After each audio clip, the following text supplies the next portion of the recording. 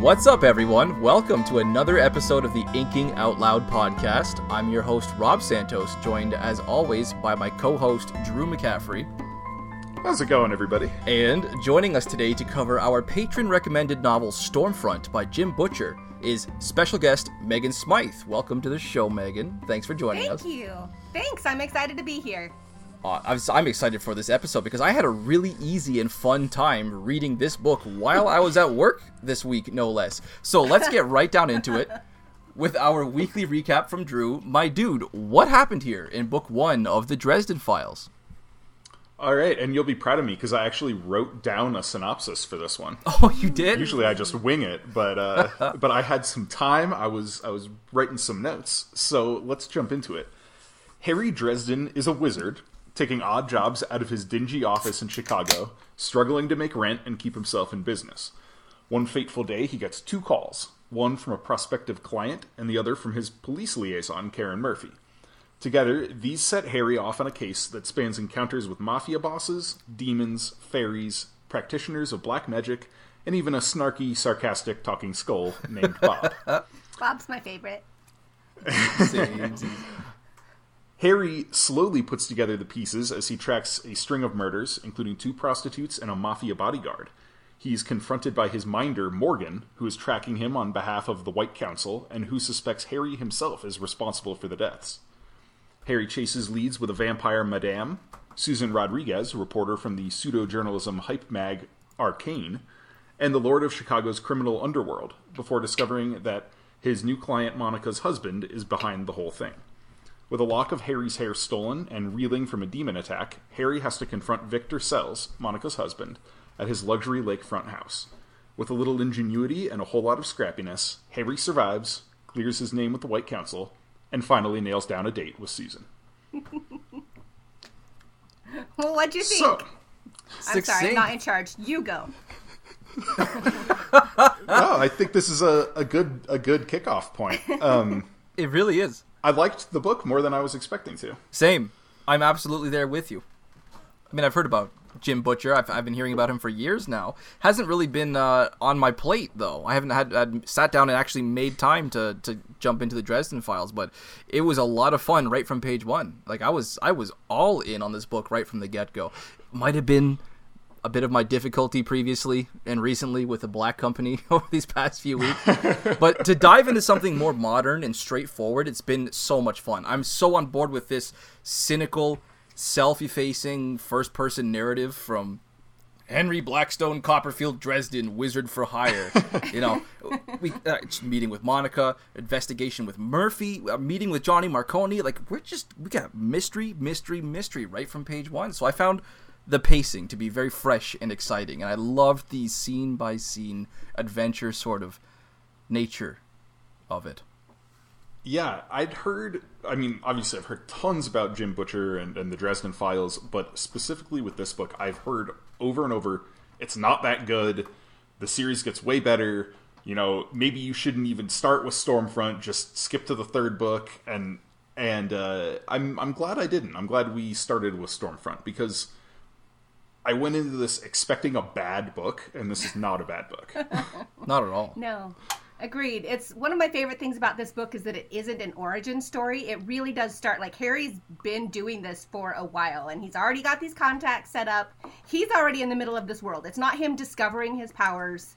It's him just going, oh, okay, here's this mystery that I have to solve. Let's go do it. Which I just think is a lot more fun. Yeah. Wait, what's happening? Why do I have these powers all of a sudden? I thought that was refreshing. Yeah, we don't. Because I agree. Like, I compare the way this opens to the way something like the Stormlight Archive opens, where we have basically a video game tutorial in the prologue of the Stormlight Archive to get the reader to understand what's going on in this world. We don't need to do that. We can just get into the story and get into the characters here. Yeah, and Harry, he introduces us to everything as he's going along, but I like that we'll have little pieces, like you have Bob as this literal talking head who can teach him how to make a potion. Yeah. And by the way, like, you have all these random ingredients. Here's a $50 bill we're going to rip up. But in order to make it a magic potion, you have to throw in your magic. which is just kind of like he has these little dribbles and drabbles, you know. We Yeah, need and Toot so- Toot, and he's like, we're gonna trap him because we're gonna use my blood, and that's magic, and yeah, I just think it's really cool. Yeah, very imaginative that way. It is. Yeah, so getting into the writing style of this book and a little bit of the history, Megan, I'm sure you know a lot of this since you guys have already covered, I think, all of Dresden Yeah, so far on the Legendarium. We finished book 17 not very long ago, and this is the first time that I've gone back and read book 1 since then, and I felt very nostalgic about a lot of it, because, you know, things happen in 17 books. And so it's just fun to see Harry be all young and dumb again.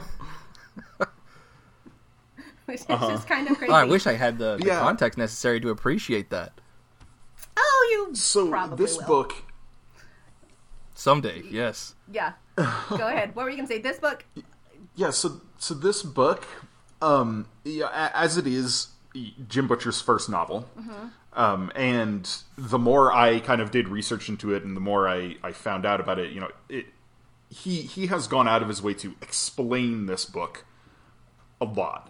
Because he wants people to know this isn't necessarily like representative of what I can do as a writer.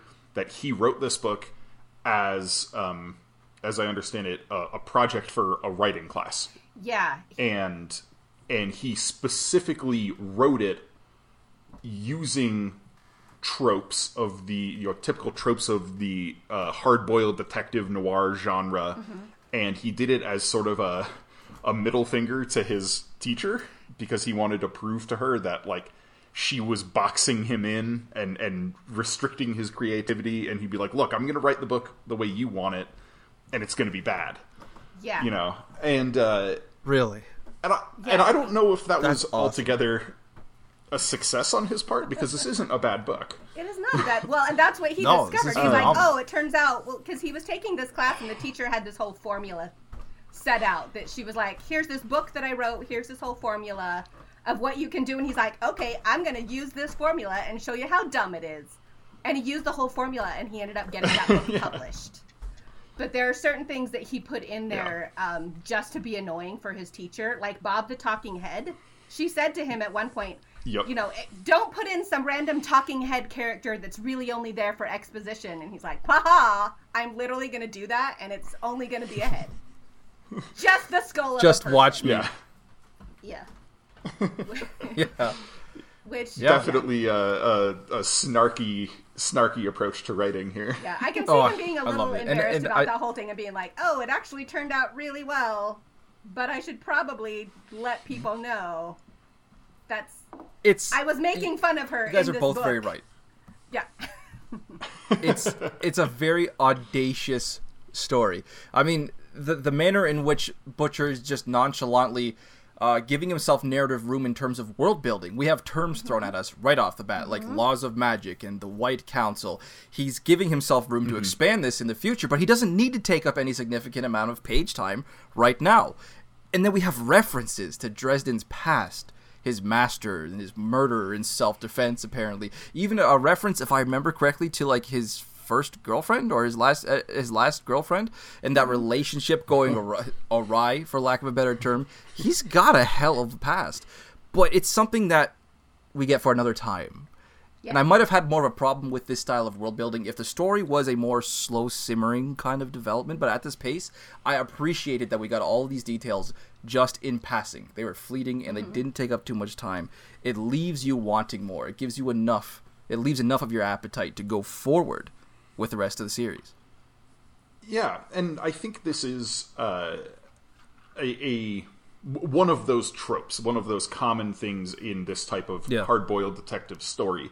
I admit that I myself am not super well versed in film noir or hard-boiled detective fiction, but I do have some experience with it, and I was struck right away in this book with how familiar the opening was. You know, he's hard on his luck, scrappy detective in his crummy office with the peeling letters on the door, and this mysterious damsel in distress shows up to kickstart the mystery and kickstart the story. And you know, I have been reading the Garrett PI Files by Glenn Cook this year. And the first book of that opens almost exactly the same way, where Garrett's in his rundown office with Garrett, private detective for hire, stamped on the window, and there's a knock on his door, and he's hung over, and he's like grumbling, and there's a woman in need who's ready to kick him off on his mystery, and this is it's a fun opening, and that's why it's such a staple for the genre. Yeah, fully agree. And I would like to get around to reading those too, because if those are anything like this, it's going to be really entertaining. Especially with Glenn Cook. I do like Cook's his dialogue and his wittiness. So that one's definitely going down to check out in the future. I have to admit something here, a confession. I had an entirely undue amount of excitement when I saw the audiobook, which I chose to listen to while at work this week.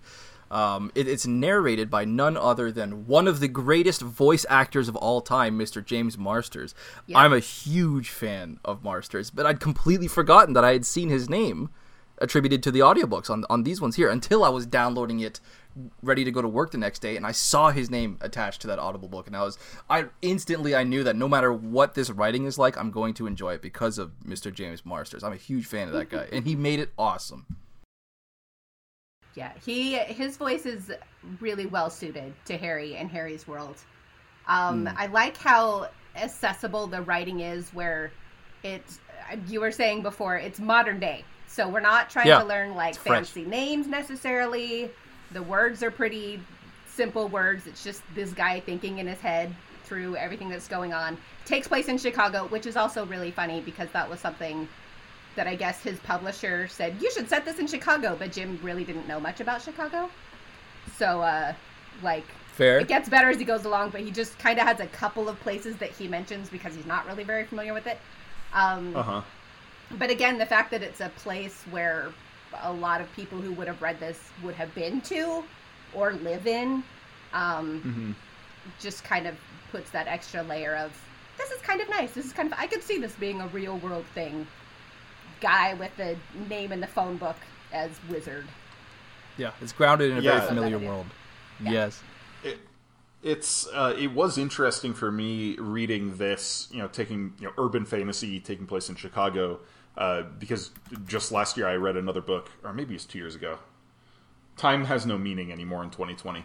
But it was Last Call at the Nightshade Lounge by Paul Kruger, and like this, it's an urban fantasy dealing with the sort of hidden world of demons and things, and the people who have to like fight them and handle supernatural mysteries in Chicago. And there was a much stronger sense of place in Last Call at the Nightshade Lounge than there was in this book. I could kind of recognize, like, no, this Paul Kruger guy, like, he knows Chicago. He lives in Chicago. And Jim Butcher does not. He lives in Colorado. He lives, a half an hour from me. Yeah. Really? And so, there's a whole story there. Jim Butcher's wife is actually friends with my wife. What? But no kidding. Yeah, they know each other through the convention circuit cosplay groups around here. But that is really cool. That's awesome. Yeah. But yeah, so you can definitely tell that in this book, Butcher doesn't know his setting intimately, but I don't think that's too much of a problem because the setting isn't what makes this book fun. Right. What makes it fun is the mystery and the characters. This isn't a Brandon Sanderson novel where the setting is a big part of what makes the story special. That's true. One of the things that I do enjoy in this book is that, like, every woman is a femme fatale, except for Murphy. Oh my god. I have so much to talk about going on with this. Yeah. He has the one character where it's like, Murphy, he's like, I'm going to make it a cop, but she's going to be really cute, but she's going to be the kind of cop that could tear your face off. Yeah. Like, it just, I love the juxtaposition, especially knowing that Harry is super tall, apparently, and she is, like, 5 foot tall, and everything that kind of happens there. But, yeah, the fact that every woman is a femme, he'll describe every woman, and I'm like, oh, it's nice that every woman in Chicago is attractive, Yes. Yeah, literally Nice to hear everyone. that. Wait till I get to my actual character notes on Dresden. I have a bit to rant about on this case. Okay. Um, When we get there. yeah, we in general, like his writing style, beyond the meta, genre related things, his actual prose is fine. He has occasional moments that really stood out to me. There was one description of right near the beginning. I think it's in chapter 8. The description of Harry's house. I think this is a wonderful description. Great voice here. The house is full of creaks and sighs and settling boards, and time and lives have worn their impressions into the wood and the brick. I can hear all the sounds, all the character of the place, above and around me all through the night. It's an old place, but it sings in the darkness and is, in its own quirky little way, alive. Like, that's great stuff. It is. But then he'll go from that to just 2 pages later, super awkward syntax, where Harry's going down into his lab. And he says, I clambered down the ladder to the lab, carrying my candle with me, and lit a few lamps, a pair of burners, and a kerosene heater in the corner. Yeah. Like, it's a run-on sentence, basically. He has commas and clauses in the proper ways, but it's an awkward sentence to read, especially on the page, because it just goes on, and because it ends in a list after having multiple clauses before that. Mm-hmm. It just doesn't feel right, and it's the kind of thing that I think a more experienced writer would put a period in the middle of it, start a new sentence. I clambered down the ladder to the lab, carrying my candle with me. I lit a few lamps, a pair of burners, and a kerosene heater in the corner. That just reads better. Yeah. And so, obviously, this is his first book. He wrote it when he was in school. I'm not expecting him to come out the gates roaring away like, Gene Wolfe or Patrick Rothfuss or Kaya Shante Wilson or somebody, but it is, something to note, and that I will be keeping track of as I read through, because I'm sure I'm going to end up reading more of this series. Yes, do it. To see his growth as a writer. I mean, this is something we brought up when we did our early Brandon Sanderson episodes, like Elantris and Mistborn and Warbreaker, where Brandon was a raw writer in the early stages of his career, and he's gotten better. So, definitely. And I wonder if some part of it may have been lost, at least on me. I should say not lost, but gained. I didn't notice anything like this, any awkward language, because of my experience. It was primarily audiobook, and with the dulcet tones of Mr. James Marsters, he has his own. He delivers it in such a way that you don't even notice a lot of the awkward phrasing, I should think. So perhaps if I read the actual text, I would have picked up on a little more of these, but as it was, my experience was pretty much pristine. I didn't even notice. Well, and I could make the argument that since this is written in first person and Harry's not the most educated of people, you kind of get the sense he's not the most educated person. Maybe that's just the way he talks in his brain. Yeah, it could be. Where it's all run-on sentences. I know when I blog, I have to do a lot of editing because that's my stream of consciousness talking. Exactly. Consciousness talking is not terribly smooth or polished. Oh, right. Yeah. Yeah. It's just interesting to me how, that particular chapter really stood out to me, where he had this one just gorgeously written description, and then a page and a half later had this awkward kind of that was weird. Well, it took you out of the story, so it's noticeable. Yeah, exactly. And thankfully there weren't too many of those. There were, like I said, there were maybe a half dozen or so awkward syntax moments like that. There was one point where he used the word anger twice in one paragraph. He's describing his anger and then ends a sentence and then describes his anger more in the second sentence and uses anger again. And I may or may not be quoting that same paragraph later. Yeah. I may or may not have liked it a lot. We'll see if that's the same one. Ooh. Yeah, little things like that. And this is very much just me being a a critical reader and writer that I notice this kind of stuff. Fair enough. It doesn't make it bad. It's just the kind of thing that I notice because of how I've been, for better or worse, trained to read at this point. Yeah. I think that's fair. Yeah. I'm ready to go into our character discussion points. Is there anything else style-oriented that you guys want to get out of the way before we do? Yes.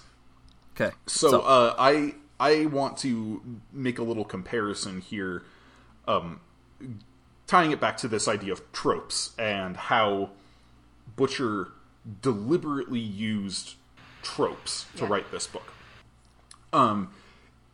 When you read a lot of reviews or watch, booktubers or whatever, generally speaking nowadays, if you hear somebody saying this book has a lot of tropes in it, they're saying it in a bad context, as if tropes are inherently a bad thing. And I don't think they are a bad thing. They can be a problem. But when the author is aware of the tropes and is conscious about how they're using them, they can be really effective. And here, in this book, we see pretty effective use of tropes. And only when you have that kind of awareness as a writer are you then able to turn around and subvert tropes in cases like A Song of Ice and Fire or, The First Law or something like that, or The Black Company, where an author is saying, like, I've read a whole bunch of stuff that's like this, and I've seen these established tropes in them. I want to write something that will start off like that and then flip those tropes on their heads. Right. And Butcher did the opposite here. I mean, apparently he didn't want to write the tropes, but he was given no choice. And so he was like, I am going to write these tropes. He did it smugly, and I like it. And so because he had the awareness of them, there's a deliberateness to the story that works. Whereas if you took a writer who didn't have that foreknowledge about, common structures and hard-boiled detective noir tropes, who sat down and wrote this same book, it would feel a lot more ham-fisted and amateur, because the tropes wouldn't be wielded. They would just rear their own heads. And that's something that I've been personally really aware of with my own writing, because right now I am writing a science fiction novella that more or less includes a young woman going to pilot school. Oh, wow. And when I sat down to start writing this, I had to make some choices where I was like, do I want this to feel like Ender's Game? Do I want this to feel like Skyward? Or do I want to do something different? Do I want to go with the standard, like, flight school, military academy tropes? Or do I want to do a different direction? And what I ended up kind of choosing is taking a little more of grimdark tropes, which is funny because grimdark started initially as a trope subversion genre and has, over the last 20-25 years, developed its own set of tropes. And it was really funny for me reading this book, reading Stormfront, while concurrently working on this novella and having the idea of tropes spinning around my head and being like, this is a book written according to tropes from decades ago. And I'm writing a book that is, in a lot of ways, responding to tropes that were responding to these tropes. It's a tropeception. Yeah, like, it's been really entertaining for me over the last week, like, grappling with my own writing and my own reading. So I think Stormfront is a testament to the fact that as an author, as a writer, sometimes you do just have to embrace it. Mm-hmm. And jump on it. And there's nothing wrong with embracing it. Yep.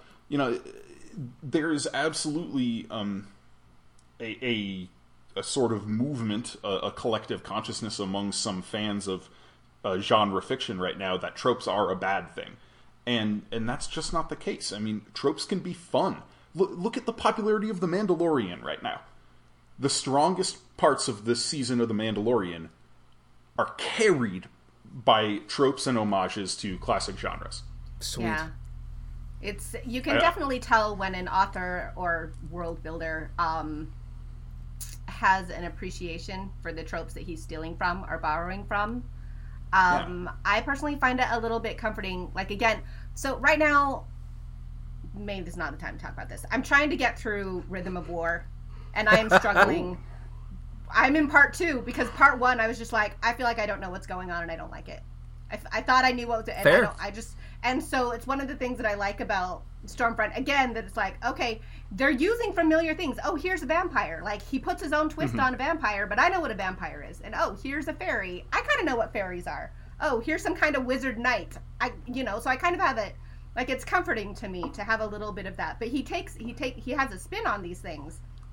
But he can borrow from a lot of these tropes that do work, and just kind of put them all together, and I feel like he creates his own thing here, but he definitely is sitting on the shoulders of other people who have also done something, and he's like, okay, but he has to make a conscious choice. Like, obviously, I'm borrowing these tropes. How do I make it my own, or do I want to just have this be? Yeah.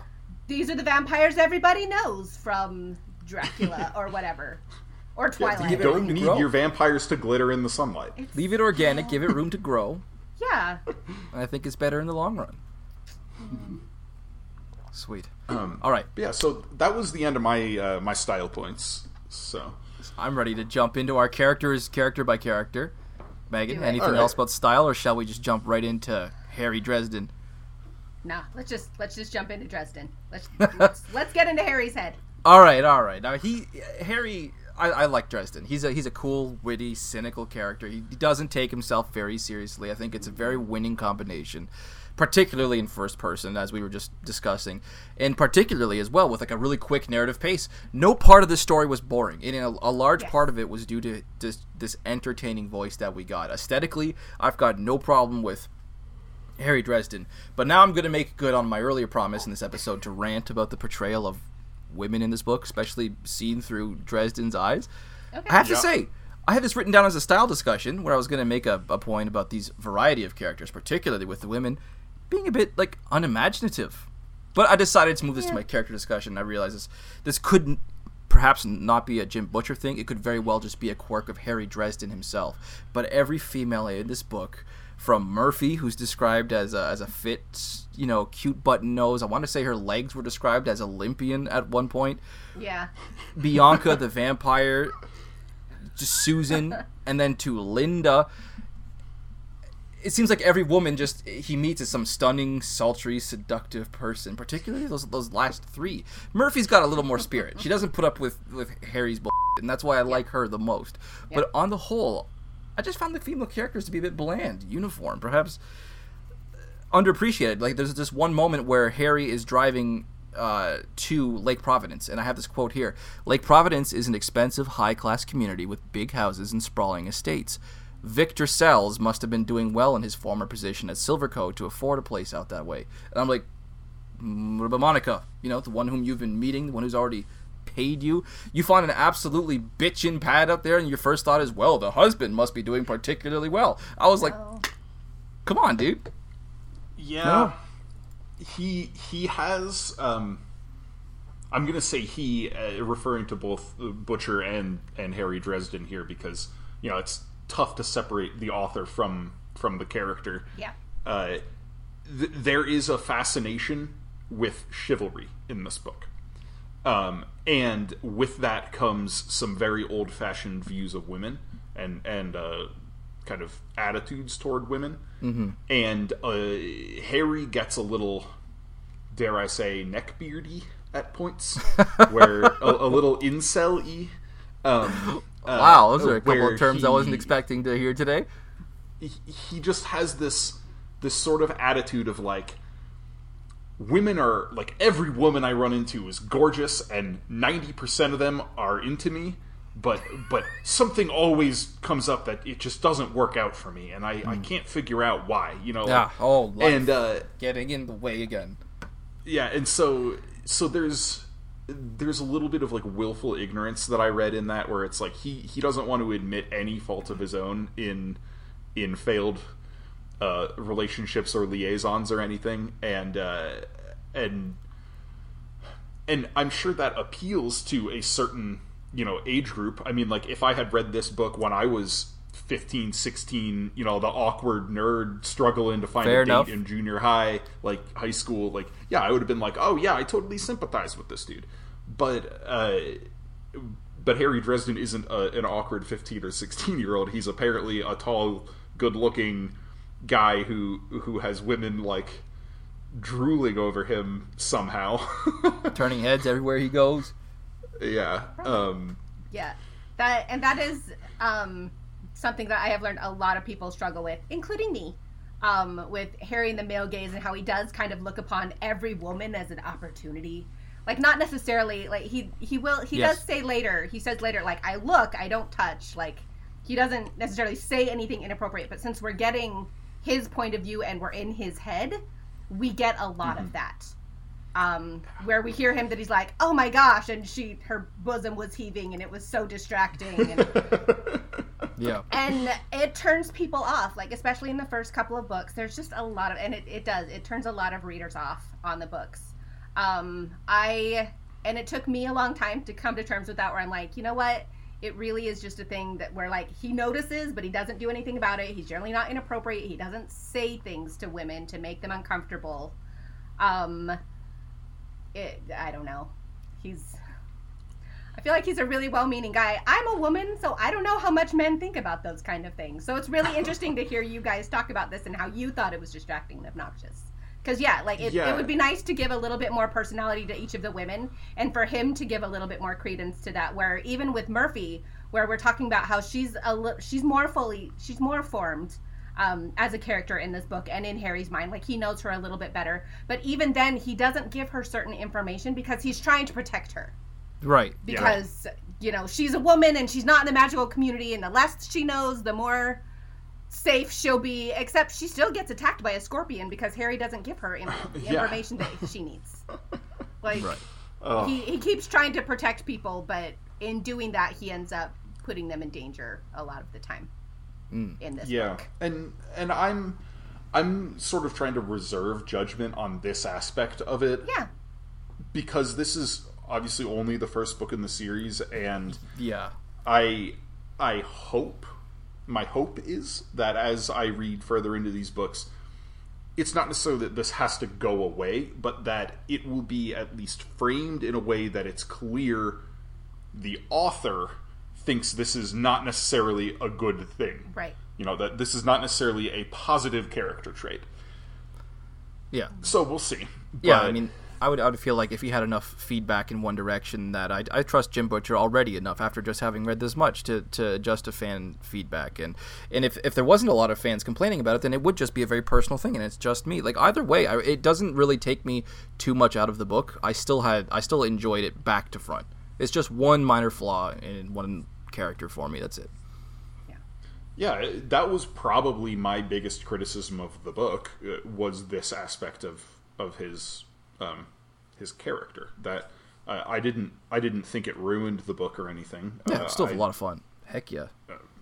I mean, I rated this 3 stars out of 5, and I was like, this is a solid, fun 3-star book. Yeah. It's nothing special, but it's not bad at all. Like, It's a good Sweet. beginning. I'm done with my points about Harry Dresden. Any more? I have one more point, and that is the few times he thinks about his father are where I think Harry's character shines through the best. It gives him a little more depth outside of just, I'm a wizard and I get the job done. Yeah. It gives him a chance to feel a little more human. So I really appreciated when we got bits, of him reflecting on his father, and I was sort of looking for them because the book itself has a dedication partially to Jim Butcher's father. Dedication is for Debbie Chester, who taught me everything I really needed to know about writing. I'm not sure who Debbie Chester is, but I kind of wondered if she were his teacher She had to is. write. Yeah. Okay. Really? And Yeah. And then he also said, and for my father, who taught me everything I really needed to know about living. I miss you, Dad.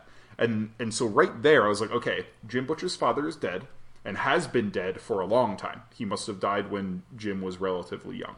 If this book, which came out decades ago, is dedicated to his memory. So I had a feeling that we were going to get something along those lines as a character trait with Harry, and I'm glad we did. Yeah. Nice. So, but yeah, that's my last Harry note. Same. My one other thing that I wanted to mention with Harry is that he is being hunted throughout this book by the Warden Morgan, who keeps indicating, you know, you did something wrong in your past, and the White Council is after you, and I am here because none of us trust you, and you're a terrible person. You're an evil wizard. And Harry just, and he spends this book, you know, just kind of trying to go along his business and hoping that Morgan just sort of goes away. And it's nice that he's exonerated at the end. But he has a moment where he is confronting Victor Sales, and he talks about, I'm just going to read this quote. It says, "Magic came from life itself, from the interaction of nature and the elements, from the energy of all living beings, and especially of people. A man's magic demonstrates what sort of person he is, what is held most deeply inside of him. There's no truer gaze of a man's character than the way in which he employs his strength and his power. I was not a murderer. I was not like Victor Sales. I was Harry Blackstone Copperfield Dresden. I was a wizard. Wizards control their power. They don't let it control them, and wizards don't use magic to kill people. They use it to discover, to protect, to mend, to help, not to destroy."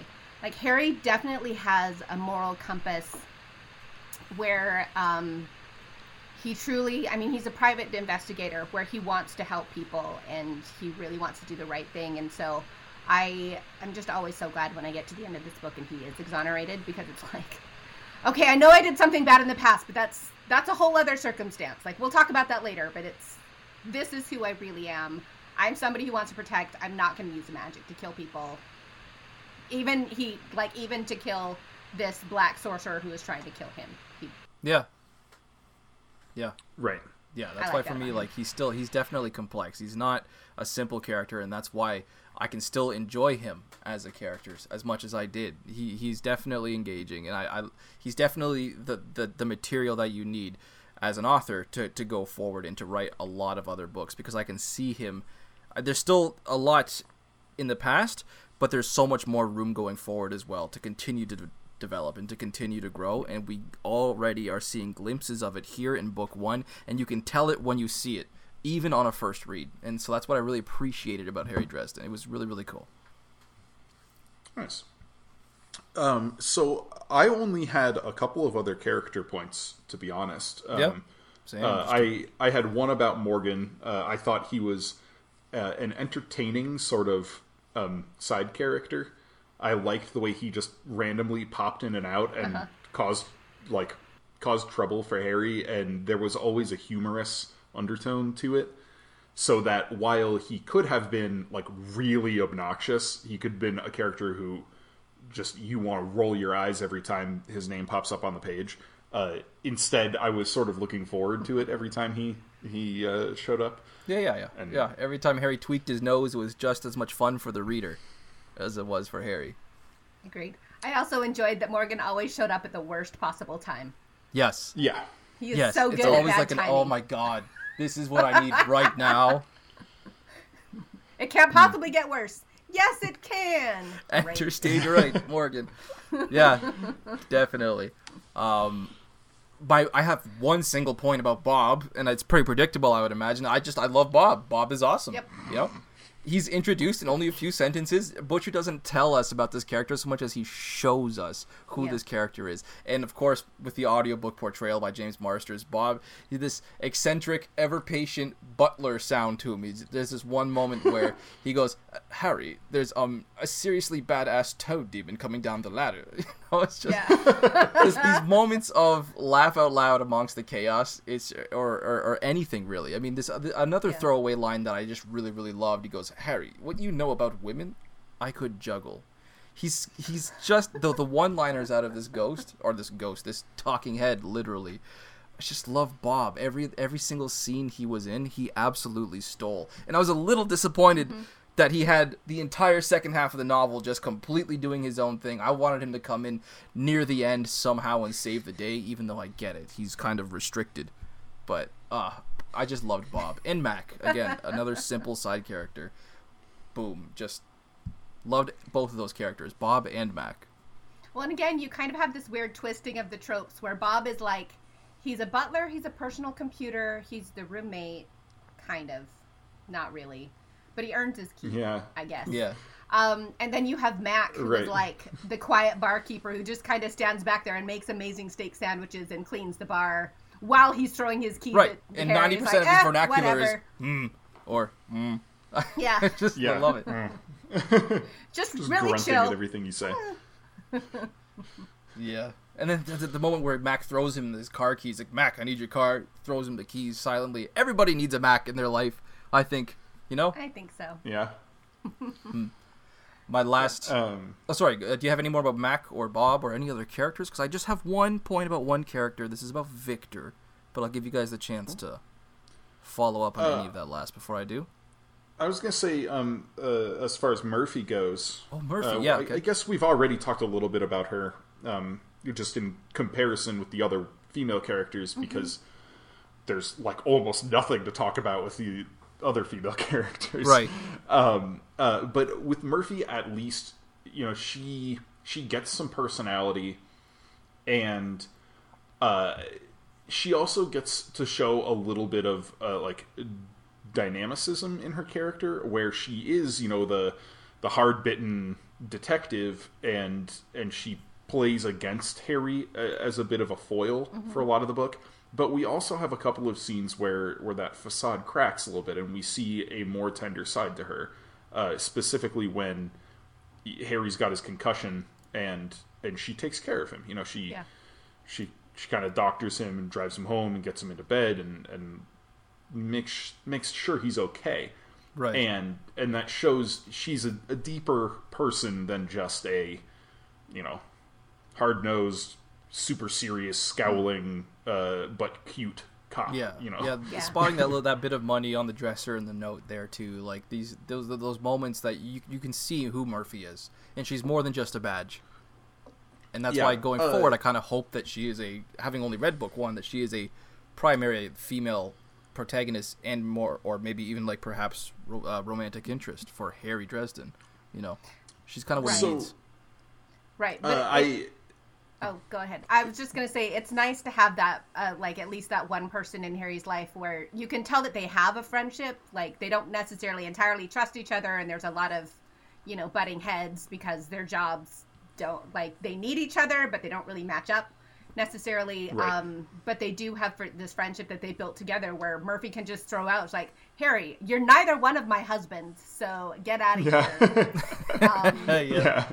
You know, they can kind of tease each other and yell at each other, but they know at the end of the day they both have the same goal, which is to find out who the heck the murderer is. And for Harry, like, eventually it's because if he doesn't, he's gonna die.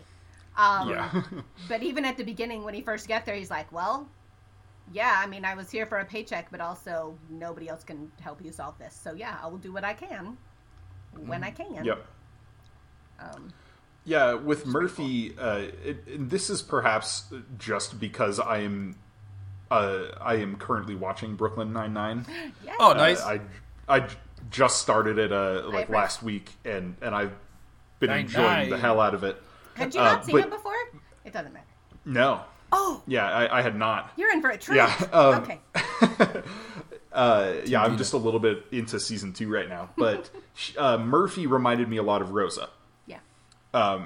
You know, this kind of like hard ass, you know, tough face, sure, sort of person who will very occasionally, you know, open that door a crack and show a little more of a vulnerable side and show that she does care. She's not just like all, you know, all punk all the time sort of thing. But Murphy is also, she's a woman surrounded by men in a man's job. Right. Yeah, like, she's even described that way. Yeah. Right, but she's like this really cute little blonde woman working with a lot of men in where it's like she has to work extra hard to be taken seriously. So I can understand her putting up that front and just being very like, I'm not going to be the buddy jokey person, because if I do that, nobody will take me seriously ever. Which is something that I identify with a little bit. I'm not hard-nosed or hard-bitten. I am that jokey person, and nobody takes me seriously, and I'm okay with that. But I love that about Murphy, where she knows what she wants, and she knows who she is, and she knows that she has to work that much harder, which is why it's just always fun to hear her working with, like, Carmichael and all of these other jerk cops she has to work with, where she's like, oh yeah, Carmichael's awful. Whatever. You're all like this, so I'm just gonna be amazing, and you may or may not notice, but I know I'm great.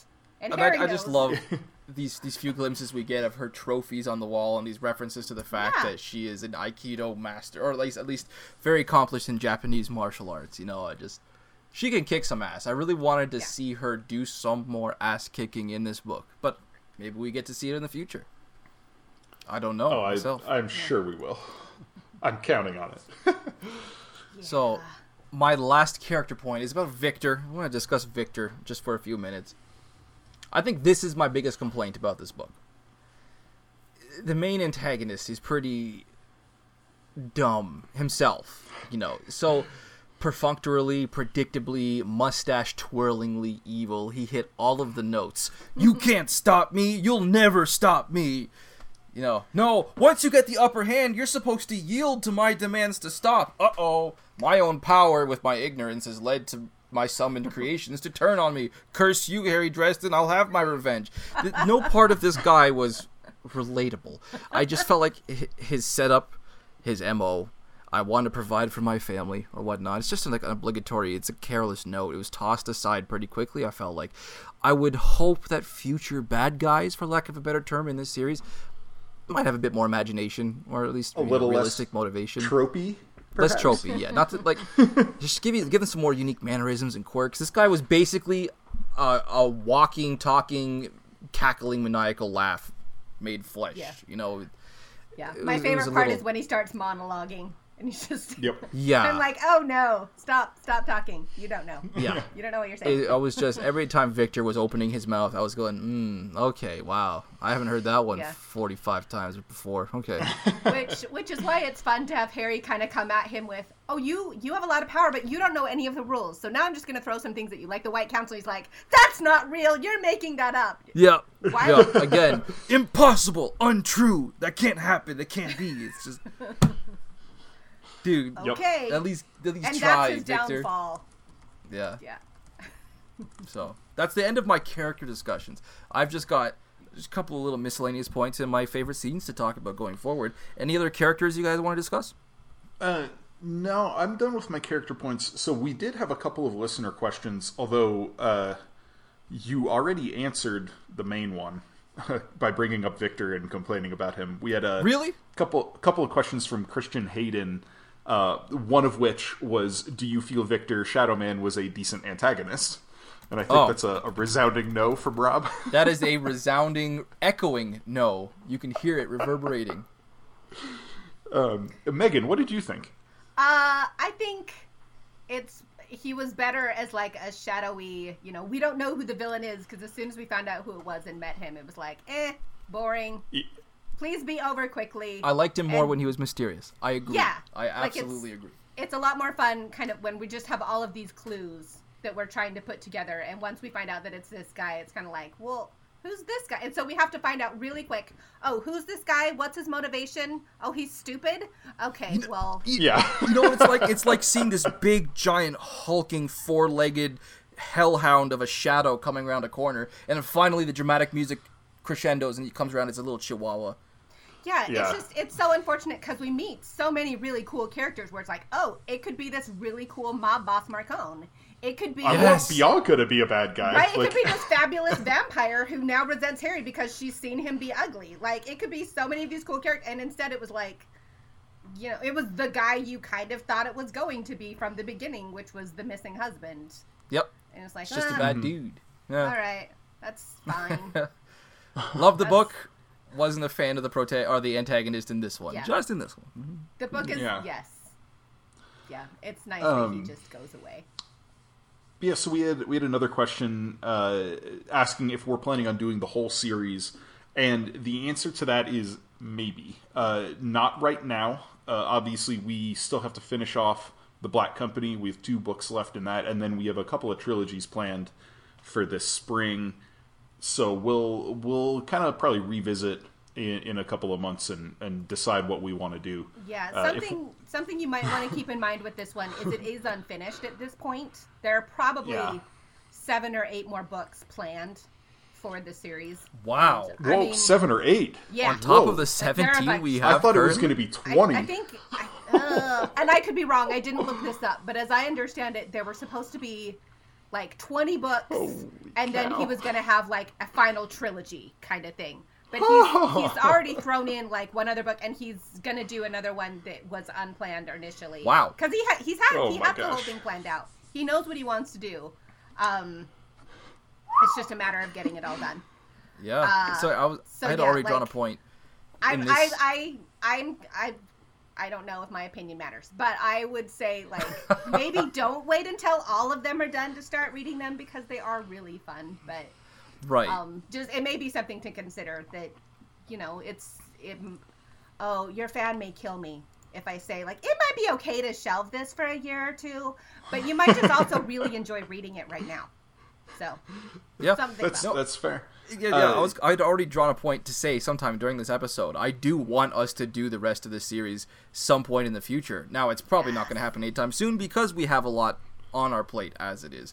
But I do want to visit the rest of the series at some point. So it's looking good. It just won't be for a little while. That's all. My main thought on it is like we just spent basically all of the last year and a half reading 2 massive series, The Wheel of Time and The Cosmere. And I'm ready to get a little diversity in our podcast and do like some standalones and trilogies and things. So give us a few months of exploring. Yeah. Before we commit to something this size. But that said, to another 20 books. That said, I really am excited. I almost went straight ahead and started because I read this. This was so fast. I listened to this at work, which normally I wouldn't suggest. I've said this a million times. I'll say it a million more. I wouldn't suggest reading a book for the first time on audiobook. I just did it myself because I have a lot of extra time at work while welding. I knocked this book out in like a day and a half. Not even. It was like Tuesday by lunch I was done, and I had Wednesday, Thursday, Friday to go.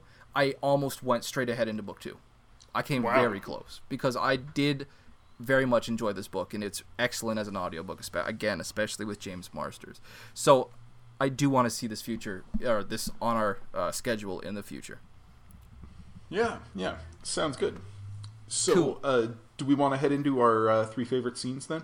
I would love to head into our 3 favorite scenes.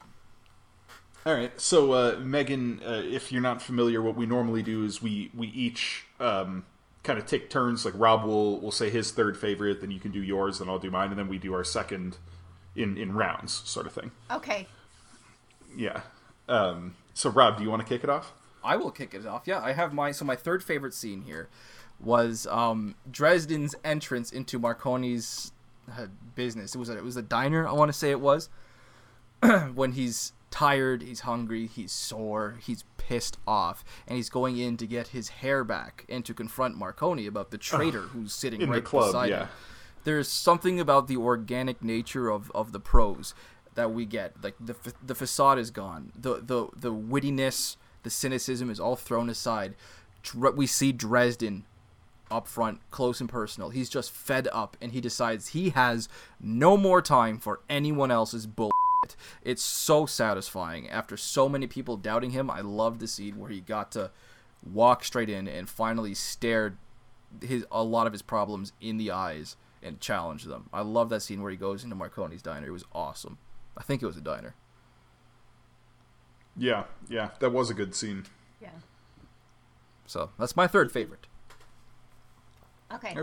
I'll go. It looks like you're thinking, Rob, or you're looking through your notes.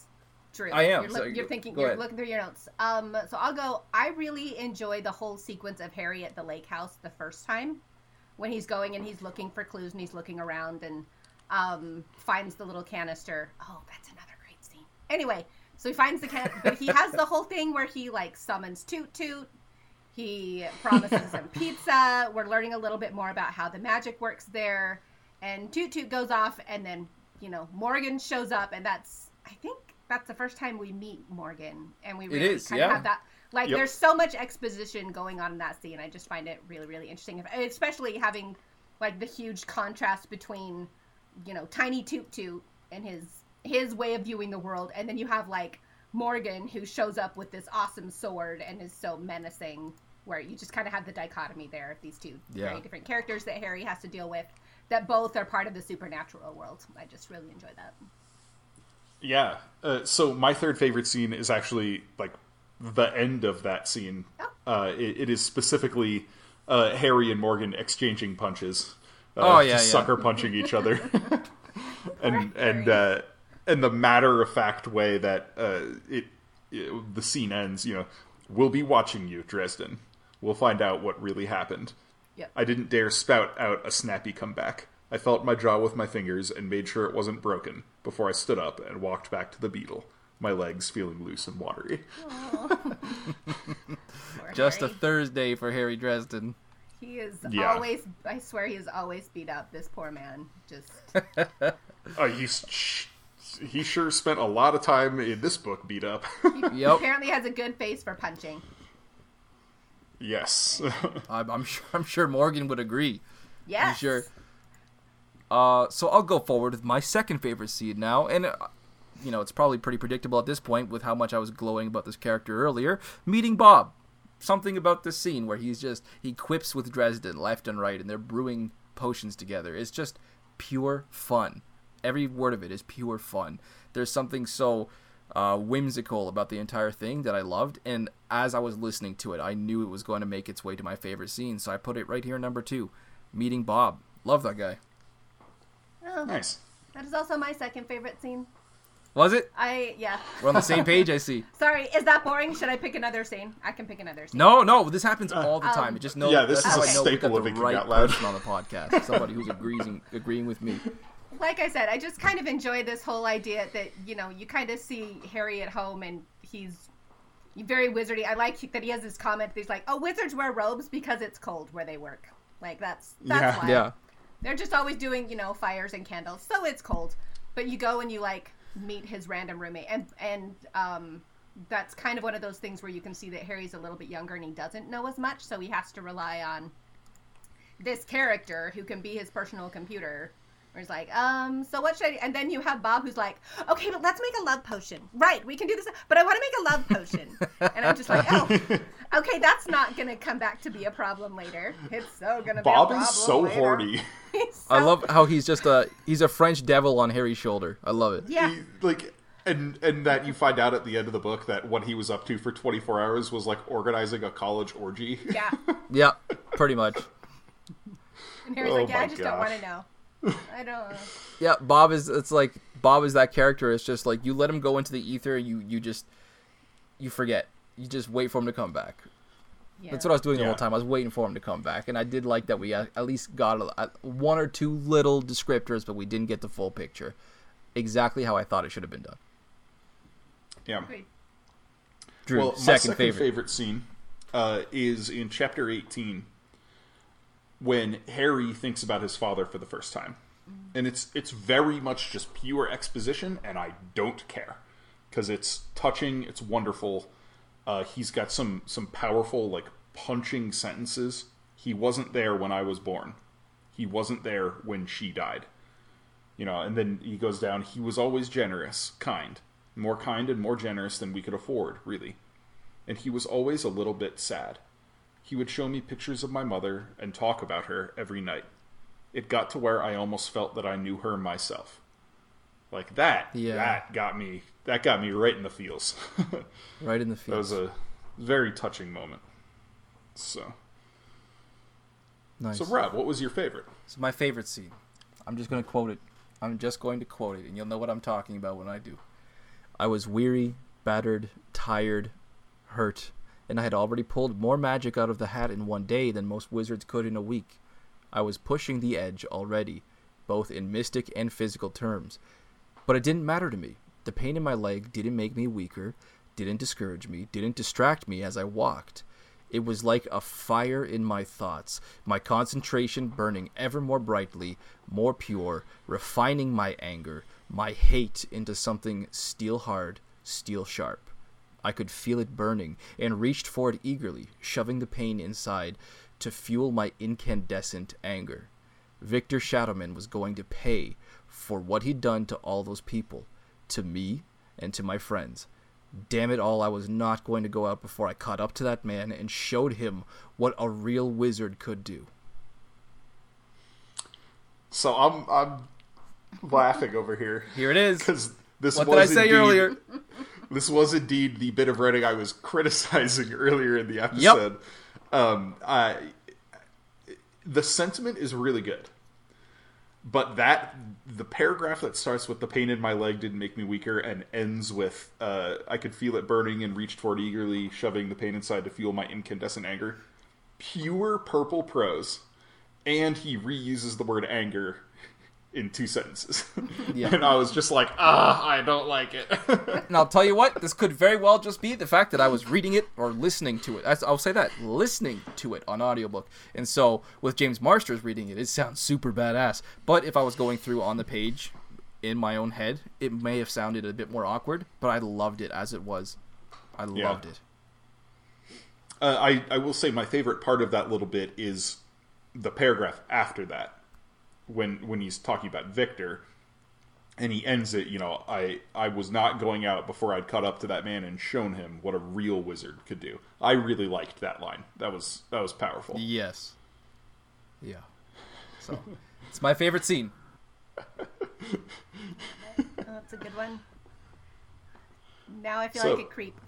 It's my favorite scene. I really enjoy I call it the battle with the toadish demon. Yeah. Oh, it's good though. It's so Harry good though. And Susan, because I love a good Chekhov's gun, where you introduce an element at the beginning of the story that you have to use at some point. And I've already mentioned the love potion, and I love that turns out to be such an issue when they're trying to escape the demon. Where Harry's like, "Drink the potion next to Bob. It'll take you somewhere else," and it turns out she drinks the wrong potion.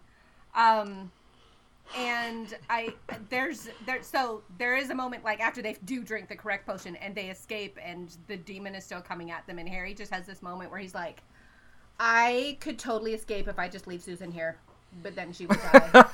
I could do it. And I can do that. And so he decides not to do that, and they manage to get through it. But like there are moments where I'm reading it and I'm like, remember how he's naked through this whole thing? Like there's so much happening. Right. And it's all so uncomfortable and awful.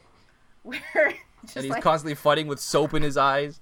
Yeah, it's like the whole thing it's so cringy, and it's insane how they actually get out of it, where I'm just like, Harry Dresden, this could only happen to you.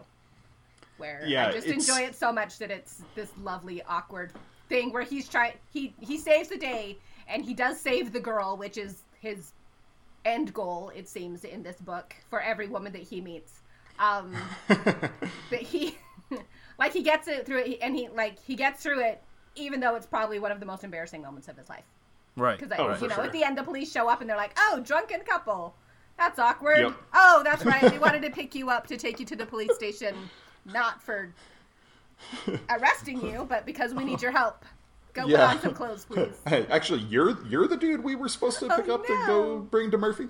No, that was some great situational humor. Yeah. Rob and I have talked at length about humor on this podcast across many different books, and one of the things we agree on a lot is that we tend to enjoy situational humor the most, and this is a prime example of it, where like we don't have like super in your face clever puns or one-liners in the scene, but the whole scene itself is funny. Yeah.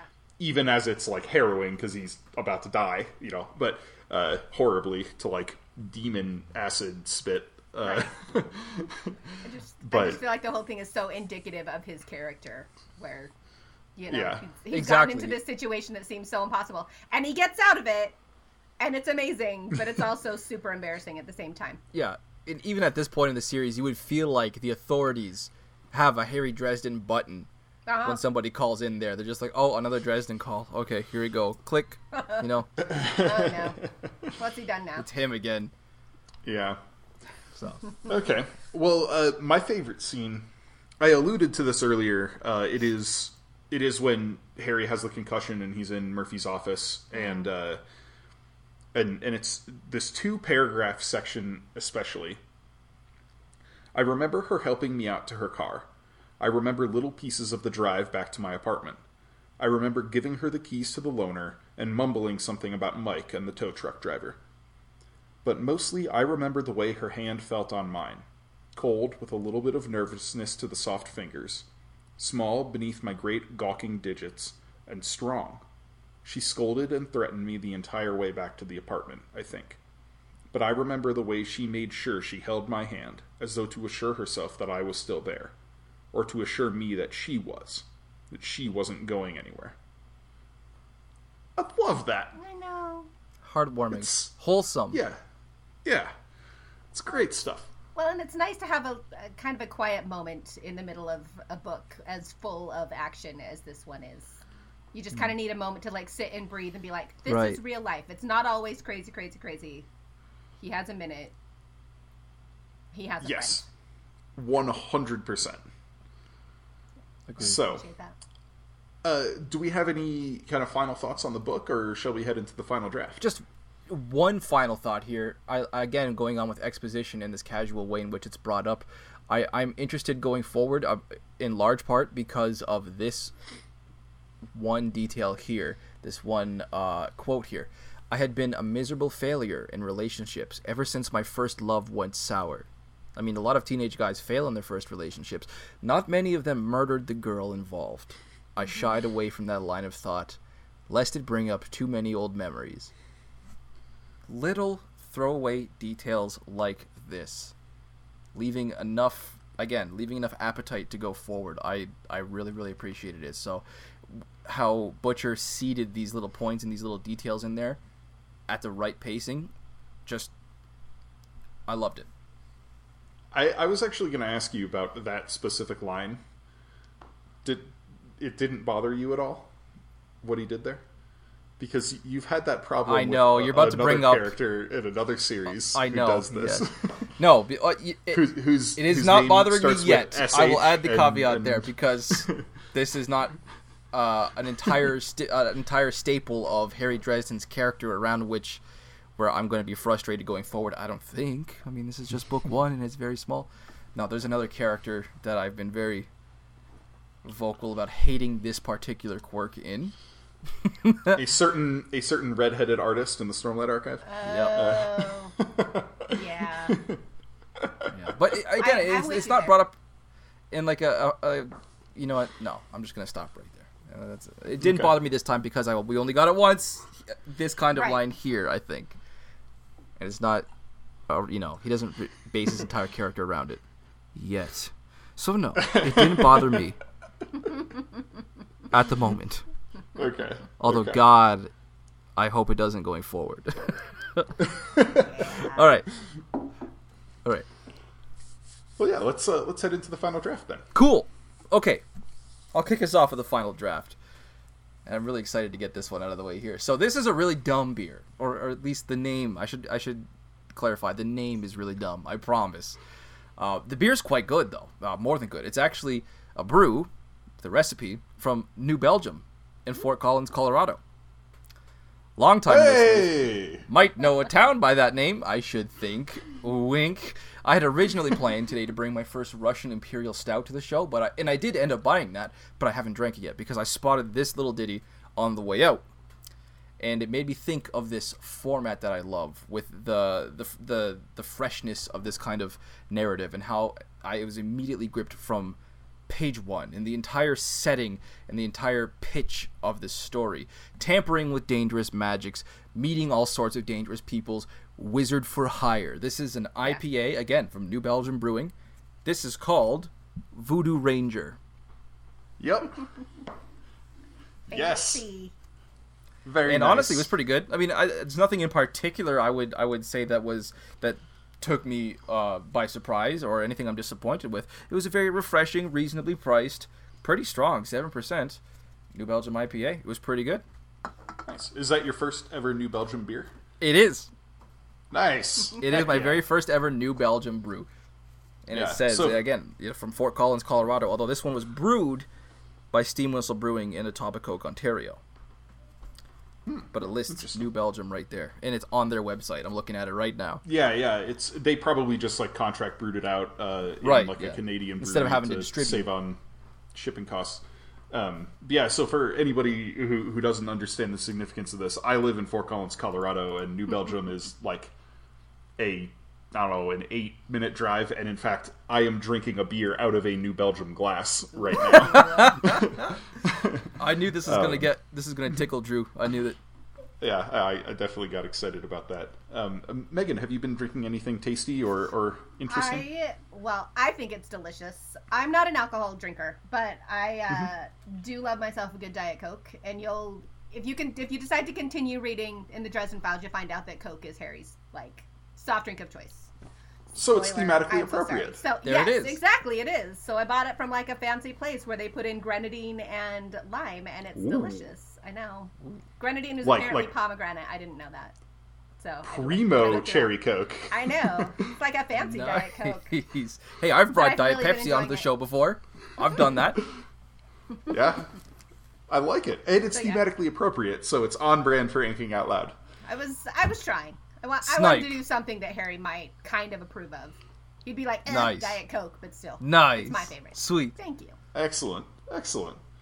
Well, while I am drinking a beer out of a New Belgium glass, the beer I'm drinking is not from New Belgium, but it is from a brewery I've brought on before, River North Brewing Company in Denver, Colorado. And this is a barrel-aged Imperial Stout from 2018. This is part of their Decennial series. River North releases 3 or 4 beers every year. In even-numbered years, it's their Decennial series, and in the odd years, it's their Bicennial series.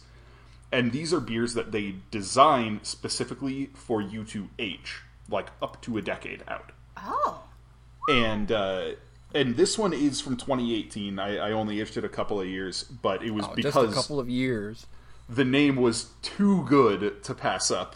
Oh no! But this is a beast though. This beer is very tasty, but it is strong. It is 15.3%. Oh my god! Whoa! Yeah, it comes in a small bottle because a big bottle would be a bad idea. Sure. How is that even beer anymore? Oh, it's really good though. I mean, strong chocolate malt, roastiness, just. There's some good whiskey notes from the barrel. Very, very tasty. But more importantly, this beer is called Shadow Man. No, come on. Are you kidding me? I even said his name earlier, Victor Shadowman, in my quote. Nice. Yeah, nice. when we got to that scene where he appears as the Shadow Man, and Harry calls him the Shadow Man, I was like, well, I know what I'm opening. Yes. Nice. That's fantastic. Very nice. So I was very happy with that little turn of events in the story. I think that brings us to the end of our coverage of Stormfront. This has been, let me check the spreadsheet to make sure I don't get the number wrong again. Yeah. As Rob said, it's episode 102 of the Inking Out Loud podcast. Let's give a shout out to Chris Martin, who recommended this book for us today. Yeah. I think he just supported us on Patreon a couple of months ago, requested this. He also sent me a couple of beers that we featured on our Stormlight Archive episodes. Yeah, that's how I recognized the name, too. I was like, I've heard Chris's name before. Yeah. We've had beers from him, or at least Drew's had a beer from him. And yeah. Yeah, he's the one who sent me the Reshi Isles and the King's Wit. So those were a lot of fun. So thanks for the recommendation, Chris. It was an awesome book. It really was. Yeah, definitely.